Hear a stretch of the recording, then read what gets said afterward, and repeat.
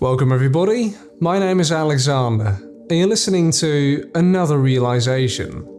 And today we're doing something quite special. I will be interviewing someone who I admire dearly, and who will certainly enrich us with a lot of knowledge and valuable information. Today I have the privilege to speak to the one and only James Corbett. James Corbett is an award-winning investigative journalist who started the Corbett Report in 2007 with the intent of creating an outlet for independent, critical analysis of politics, society, history, science, and economics. He is renowned for the thousands of hours of audio and video media that he made for the website, and also for his podcasts and several online video series.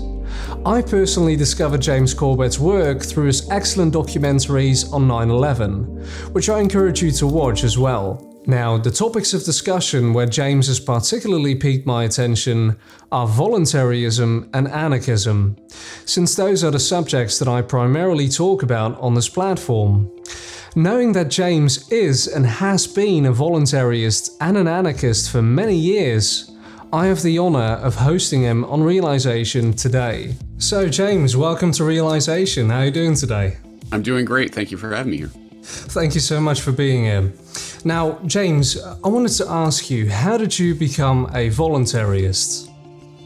I think that is a good question. And if I wanted to answer that philosophically, I would say that I think human beings fundamentally are voluntarist by nature, and they have to be trained into not being voluntarist. And maybe that's a controversial opinion because obviously, when you look around, most of the people that we encounter in our daily life, most of the time, almost without exception, are statists who, whatever their political, particular political flavor that they prefer, they do think that the governmental systems that we live under are the natural state of being.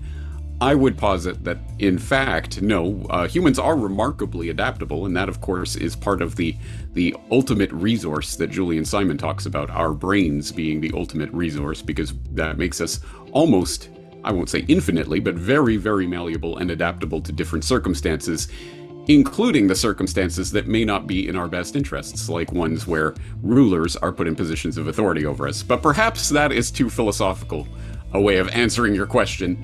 I suppose more practically, I could say that when I do recall the moment, and I don't recall whether it was in junior high school or high school, but I do recall in a political science class that I was taking at the time, encountering the ideas of John Locke for the first time, and thinking that the idea of classical liberalism definitely immediately seemed intuitively right to me. There was no question once I started to encounter those ideas that, oh, clearly I believe something like this. And it took many years of fleshing out what that really means and taking it to its logical conclusion point. I was still a statist for many, many years, and I don't know whether I was blessed or cursed to have grown up in Canada, in the Canadian public education system, indoctrination system, where most people are socialist by default, I think would be the way to say it. And the idea of questioning a government is, questioning the existence or necessity of government itself is almost unthinkable to most Canadians. But in a way, perhaps it gave me an arm's length remove from the type of philosophy and political science and thinking that was going on in the American Revolution. We did not study that deeply in our Canadian public schooling system. So when I encountered that as an adult, many years later on, I was able, I think, to, removed from all of the propaganda that obviously surrounds subjects like that, I was able to look at the political philosophy of the writings of Thomas Paine and Thomas Jefferson and others, obviously influenced by Locke, and start to see the inherent appeal of the idea of, say, the Declaration of Independence, one of the few political documents that I can get behind. So that really started to, I think that was the beginning of the penny drop. The penny of course, takes some time to work its way down the machine and to actually drop. So the old joke is, what's the difference between a statist, or what's the difference between a libertarian and an anarchist?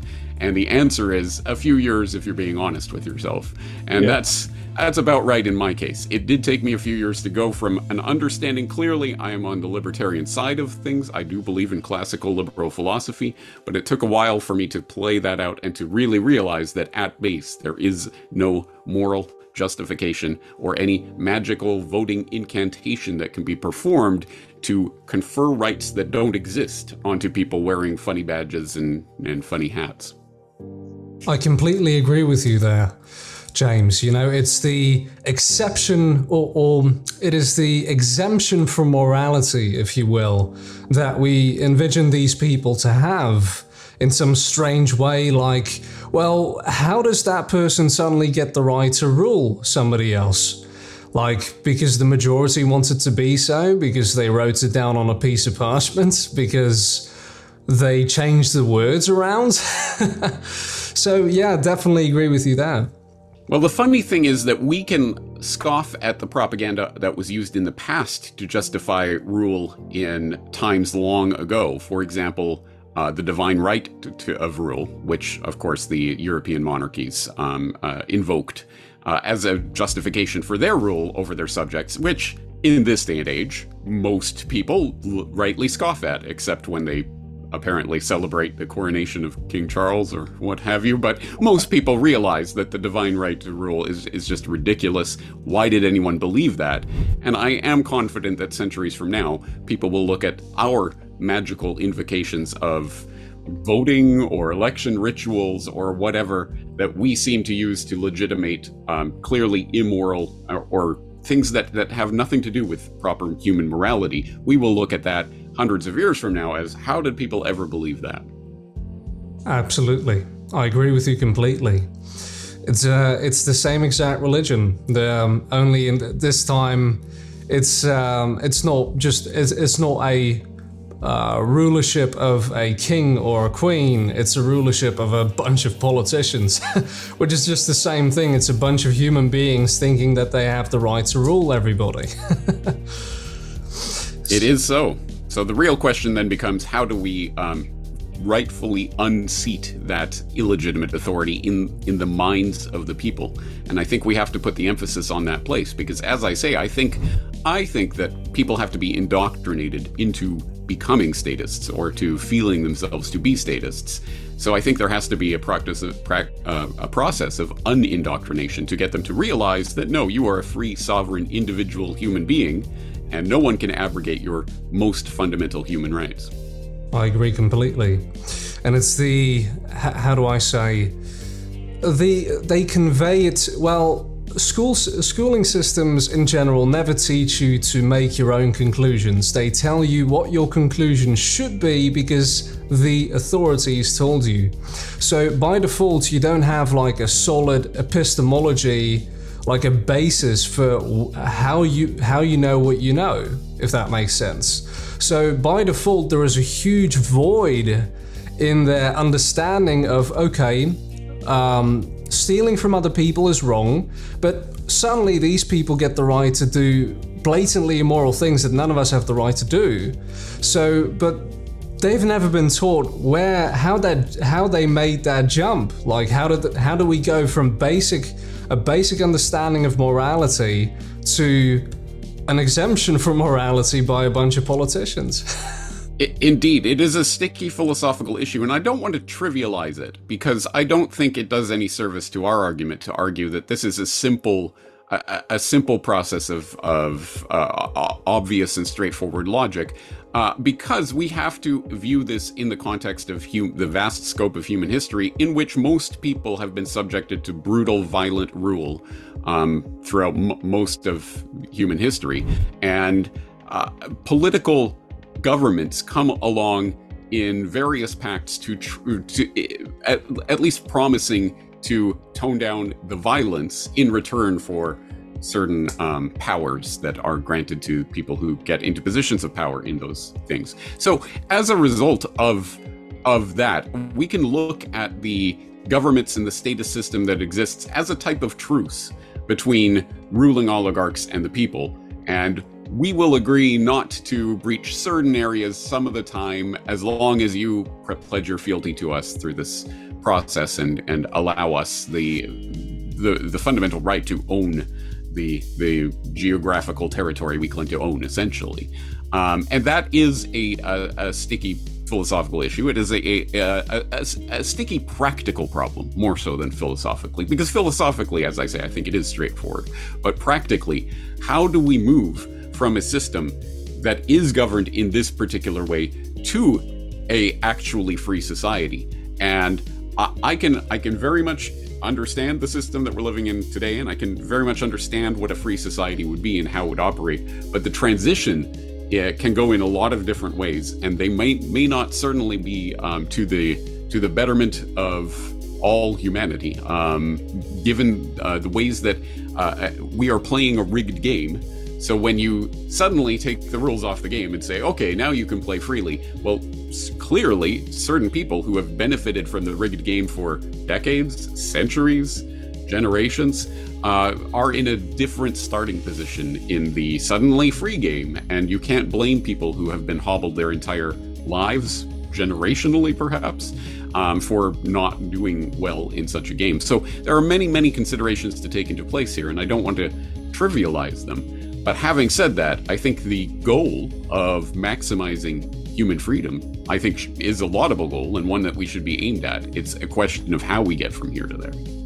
Yeah, absolutely. And I think the basic understanding that no person could ever have the right to rule, that there is no pseudo-religious ritual out there that could give a human being like you and me the right to control other people and use threats of violence to enforce their will onto other people. And once that basic understanding becomes consistent, not just from a basic philosophical standpoint, because this is what you said at the beginning, like everybody by default is a voluntarist from the inside, because everybody knows that it's wrong to harm another person. Yet they believe that they have been indoctrinated into believing that some people can have an exemption from that. And once people understand that there is no exemption from morality and that we have to figure things out, without that logical inconsistency, without that flaw in and that, how do I put this, that idea that just doesn't make any sense and is actually the worst idea ever, which has led to this condition over and over and over again throughout our history, that's when humanity will actually flourish. I agree, and I certainly wouldn't want to make this a consequentialist argument, but I do believe that human flourishing would increase in a free society over the type of ruled and controlled system that we have now. And so for people for whom consequentialism is a persuasive viewpoint, then perhaps we could detail that as well, because one of there are many mental obstacles that people have to get over on their journey from being a statist to realizing the natural human state of individual sovereign human freedom. And unfortunately, it is the case that everyone thinks that they are coming up with these objections for the first time, and no one has ever thought about it. But how would you deal with violence in a free society? Obviously, you need police, you need jails, you need all of this.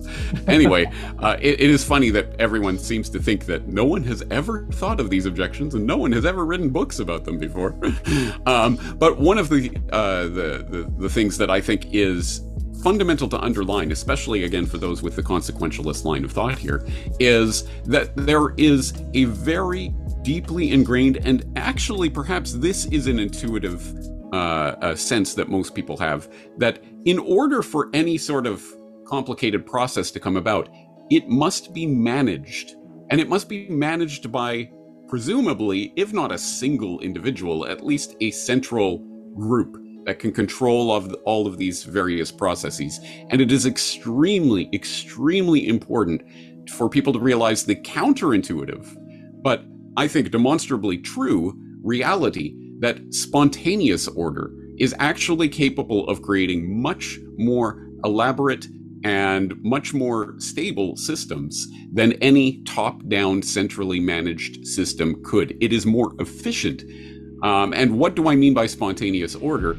I always cite Leonard Read's essay, I, Pencil, because it's the simplest and easiest way to understand this, but it is really profound in its implications. And of course, Leonard Read's I, Pencil is narrated from the viewpoint of a pencil who is claiming, I am a miraculous object because no one in the world knows how to put me together. And immediately you think, well, that's ridiculous. Here's a pencil. There's a pencil factory down the street. What's the big deal? But as the essay develops, it goes on to talk about all of the different constituent materials that have to be mined and extracted and brought to a centralized location and then treated via various processes and then moved on to another place where they are eventually put together, and all of the people involved in all of these processes, and then all of the people who are helping all of those people, the farmer who grows the food, who feeds the worker in the mine in Ceylon, who gets the etc. And you start to realize that the simple act of the creation of this pencil involves the coordination of the efforts of hundreds, thousands, tens of thousands. How far out do we extend this bubble? Ultimately, perhaps millions of people are ultimately involved in some way in helping to bring all of these materials together and to create this pencil in a way that, once you understand the true scope of it, of course, no one person could even possibly keep track of all of that activity, let alone coordinate it and manage it. And yet it happens. And when we start to expand this out, of course, this isn't about the creation of pencils. This is about the creation of everything of complex and import in our society. It's about the sum total of productive human activity, which takes place not because of some coordinated, centrally managed clique of people who are stewarding over this process, but in spite of the fact that there are centralized cliques of power that presume to be able to regulate and tell people how to live their lives. So once we start to understand the spontaneous order that makes very complex processes possible, we can start to reconceptualize some of I think the core objections that people have to the idea of freedom, because we, unfortunately, in the statist system that we live in, we tend to think that these types of systems need top-down control in order to function, but they do not. And once we start toppling some of those barriers, we start to hopefully at least convince some of the people in the crowd who otherwise would have their consequentialist objections. But if people were free, how would we do X, Y, or Z? Well, there are many different ways to envision this. And as I would like to stress, people have, I guarantee anyone listening to this conversation who has some sort of, but what about this? I guarantee there are entire books that have been written about your objection, answering them. And it's good to have questions and to ask them, absolutely. But I hope that people who do have objections to what we are saying would trouble themselves to actually look up how those objections have been countered and whether or not they think those arguments are persuasive. Exactly, and that's actually the underlying philosophy as well. It's most people might come up with a straw man of like, well, we're talking about no hierarchies and no leadership. Well, we're certainly not talking about no hierarchies. This is where basic voluntarism and true anarchism is put into the category of communism, or whatever communism has done to the philosophy of anarchism. That's not at all what it's about, and it is absolutely not as if we're talking about there is no such thing as hierarchies, no such thing as leadership. It is all about voluntary interaction. Of course, you will need those sort of things, but we're talking about nothing is centrally imposed on you with violence. It is all a voluntary society, and everything will be done based on your consent. And nothing that is Nobody will transgress upon your right to decide what you decide to spend your money on or what you decide to spend your time on. It is all, and that's basically voluntaryism, isn't it? That's exactly right. And so, again, of course, all of the most basic precepts of this need to be stressed and re-stressed and re-elaborated every time it is brought up, because people, again, have a hard time understanding what is even being said. But of course, this is not a license to escape the bonds of morality, which include, of course, the absolute abolition, the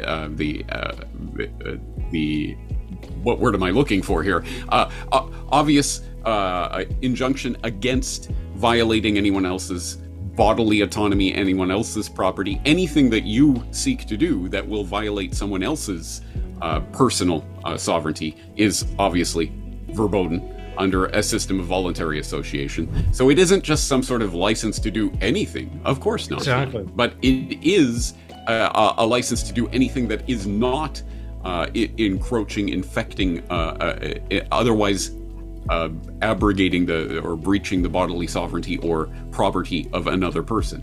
And so, of course, there will be boundaries there that come into conflict. And so conflict resolution will be part of a free society as well. Of course it will. And so, yes, of course there will be courts of adjudication, etc., etc. And there are many different ways to envision how that will happen in a free society. But one way that obviously would not happen in a free society is the monopoly imposition of a singular police force and a singular court system that everyone is beholden to because they happened to be born in a certain geographical area. That obviously is breaches that individual personal sovereignty that is the core of voluntarism. So again, there are many, many, many incredibly important questions. These are not small things that have to be ironed out. But one thing that is also important to understand is that in a truly voluntary society, there would be many different communities that would choose to adjudicate, for example, boundary conflicts between people and other such things in different ways. And again, part of the voluntary nature of society, you would be able to choose to, I consent to these rules. I will live with this community. I consent to this.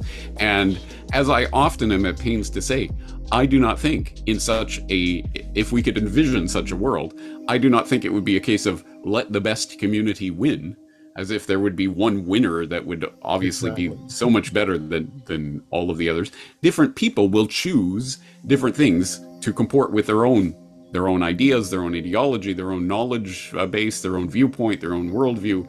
And who am I to judge whether or not this person should be living in that community, choosing to go by those rules or choosing to go by those?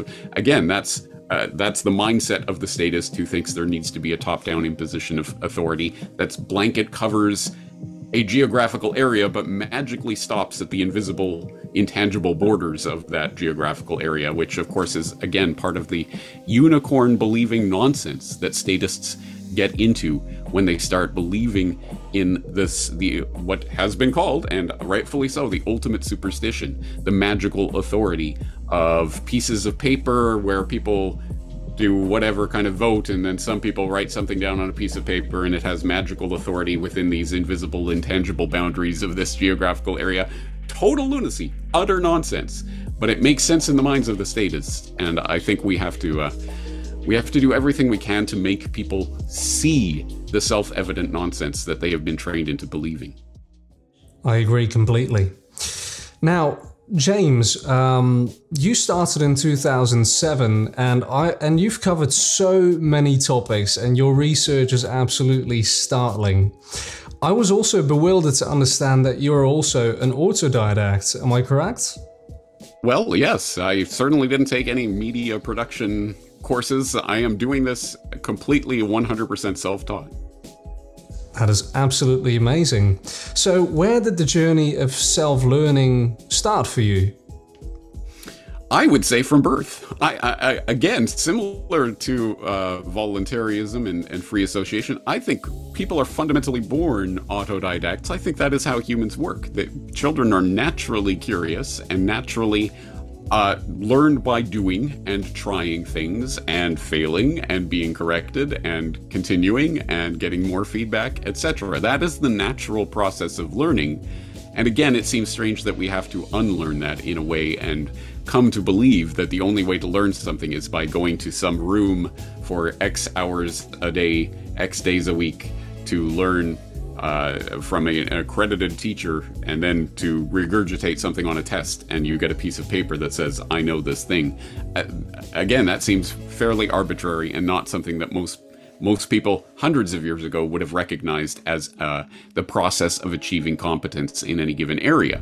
So again, to answer your question more philosophically than perhaps it demands, I would say I've always been an autodidact and so have you.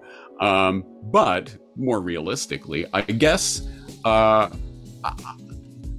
it is interesting because I studied English literature. That was what I got my degree in. So I was always the only thing that I could say about that was that I was never going to become a teacher. I was never going to become a journalist, and then I ended up somehow becoming both. But specifically when it comes to the journalism side of it or the podcasting side of it, it was almost in a sense, it was a conscious knowledge that, of course, I've never gone to media school. I don't know what I'm doing technologically, in terms of how to speak in front of a camera and how to convey this information.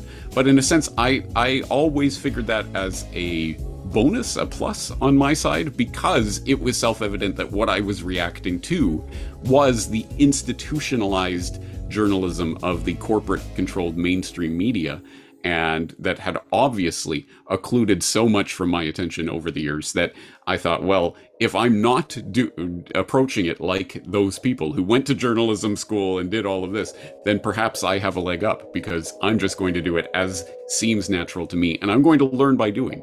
And that is exactly the process by which I have achieved whatever I've achieved, for whatever that is worth. It has come from learning by doing and receiving feedback and correcting and improving, but always trying things and then failing to fail, I guess would be the way to say it. Of course, I often tell people, don't go back to episode 1 of my podcast, but if you do, you will see it was terrible audio production quality. It was not very professional in any sense, but it was the genuine expression of a person who was trying his best and just trying to do something, and I kept doing it and doing it and doing it and doing it and doing it and hopefully improving along the way.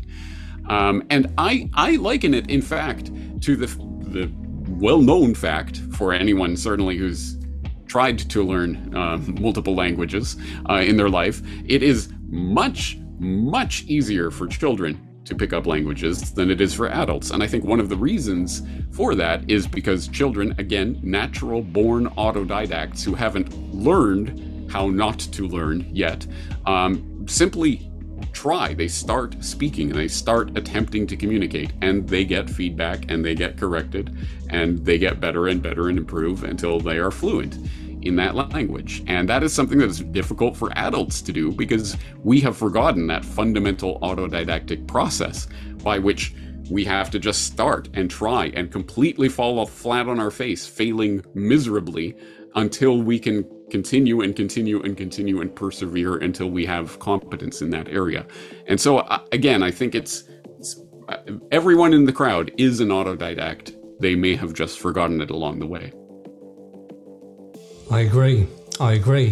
So, were there any particular methods that you used? Being an autodidact myself, I had much success using the trivia method, which is an excellent way of starting from what you know and then juxtaposing that to the unrealities, which is also known in philosophy as epistemology. So, were there any methods that you utilized? I don't know if this is ironic or if it seems contradictory, but to me it seems to stem from what I was saying earlier. But I certainly didn't study about how to be an autodidact, and I didn't employ any particular method other than what occurred to me naturally to do, which is, as I say, to continue doing something over and over while continuing to try to improve that thing based on corrective feedback. That is the basic mechanism of it. And if that iterative process is applied in enough times, I think it almost can't fail but to produce improvement. Certainly, there are limits to what autodidacticism can do. I could apply autodidactic processes to the process of me becoming an NBA player all I want. I'm never going to become an NBA player. So there are certain, of course, limits that are inherent in this. But I mean, at the very least, I could certainly improve my basketball skills if I continued to practice and practice. As long as I had a realistic vision of what I wanted to achieve and how to achieve it, I'm sure that could be reached. So there are limits to this, but as I say, I think it's mostly a sort of natural process, at least for me. And I'm not dismissing or poo-pooing people who want to study and employ certain rigorous methods of learning and understanding, like the trivium. It's just that I didn't consciously apply that in my own case, because I didn't really feel that I needed to learn about the process of learning. It seemed quite intuitive to me. I think actually that is the key thing. The thing that I brought up earlier is to have the realistic vision of what it is you are trying to achieve, to have that as clearly defined as possible, preferably before you start doing whatever it is that you're doing, so that you, at the very least, can discern whether or not you are making progress toward your goal. And as long as you have that goal in mind, then you can adjudicate what you are doing, whether it is getting you closer towards that goal or further away from it, and that kind of corrective feedback then can lead you in the direction that you want to go. I think that is basically the very, very basic algorithm for learning, and as long as you have that under your belt, again, if various methods work for people, that's great, but I'm not sure that there needs to be a very complicated philosophy surrounding it. I agree completely. Yeah, it's the trivium method. I personally, it resonates completely. What you've just said, James, resonates completely with me. It's just, yeah, I've also stumbled upon the method later during my life, and that was kind of more resonant with what I've been doing earlier. Only it made things a little easier, knowing the logical fallacies and knowing how to spot logical inconsistencies. And yeah, it is kind of it entangles so nicely with the basic nature of autodidacticism as you've described it just yet. Absolutely. Now, having said all of that, let me also say that the fact that I was an English major perhaps actually does have some bearing on this, because if there was one thing that I actually did learn, or at least practice enough to become relatively competent at, it was taking information, taking data, finding a thesis that I was looking to support, finding the way to construct this data so that I could present it to someone in a finished form that would hopefully, if I had done my job correctly, be persuasive to them that my thesis was correct. That's a very, very basic, broad overview of what it is you're doing when you write those essays or final term papers or what have you back in your university days. That's certainly what I did many times. And in a sense, that's what I continue to do, just in a very, very different format and very different subject matter than I ever would have envisioned back in my early schooling days. But that is, I think, part of what I do, and that really has come and served me well throughout my life so far. Having said that, I'm not sure I really needed to go to university to learn that, but at any rate, that is an important part of what I do. Excellent. James, you are an absolute wealth of knowledge, and I really appreciate your time. Where can people find out more about you and the Corbett Report? The best place to go is my website. It is CorbettReport.com. That's CORBETT report.com. I am on various social media platforms, although not YouTube anymore, because unfortunately, YouTube does not like people talking about sensitive and horrible subject matter like the philosophy of science, which is actually a video that ultimately got my channel scrubbed. So unfortunately, the censorship is very much in operation. I am on a number of social media platforms, but the best place to go is just to go to CorbettReport.com directly. You will always be able to find my work there, and it's all available for free. I don't put anything behind a paywall. I do have a subscriber newsletter, but actually the editorial that is the substance of that newsletter is completely 100% for free. Presented for free every week on my Substack, CorbettReport.substack.com. So I try to keep the information out there. I try to cite my sources and put it all out there. It's a resource, and I hope people will use it as such. And of course, if they do get anything out of it, I hope that they would support this work so that I do it in the future, but that's completely optional. Excellent. Well, this has been another RealEyesation interview. It has been excellent. Thank you so much for watching, and I'll see you next time.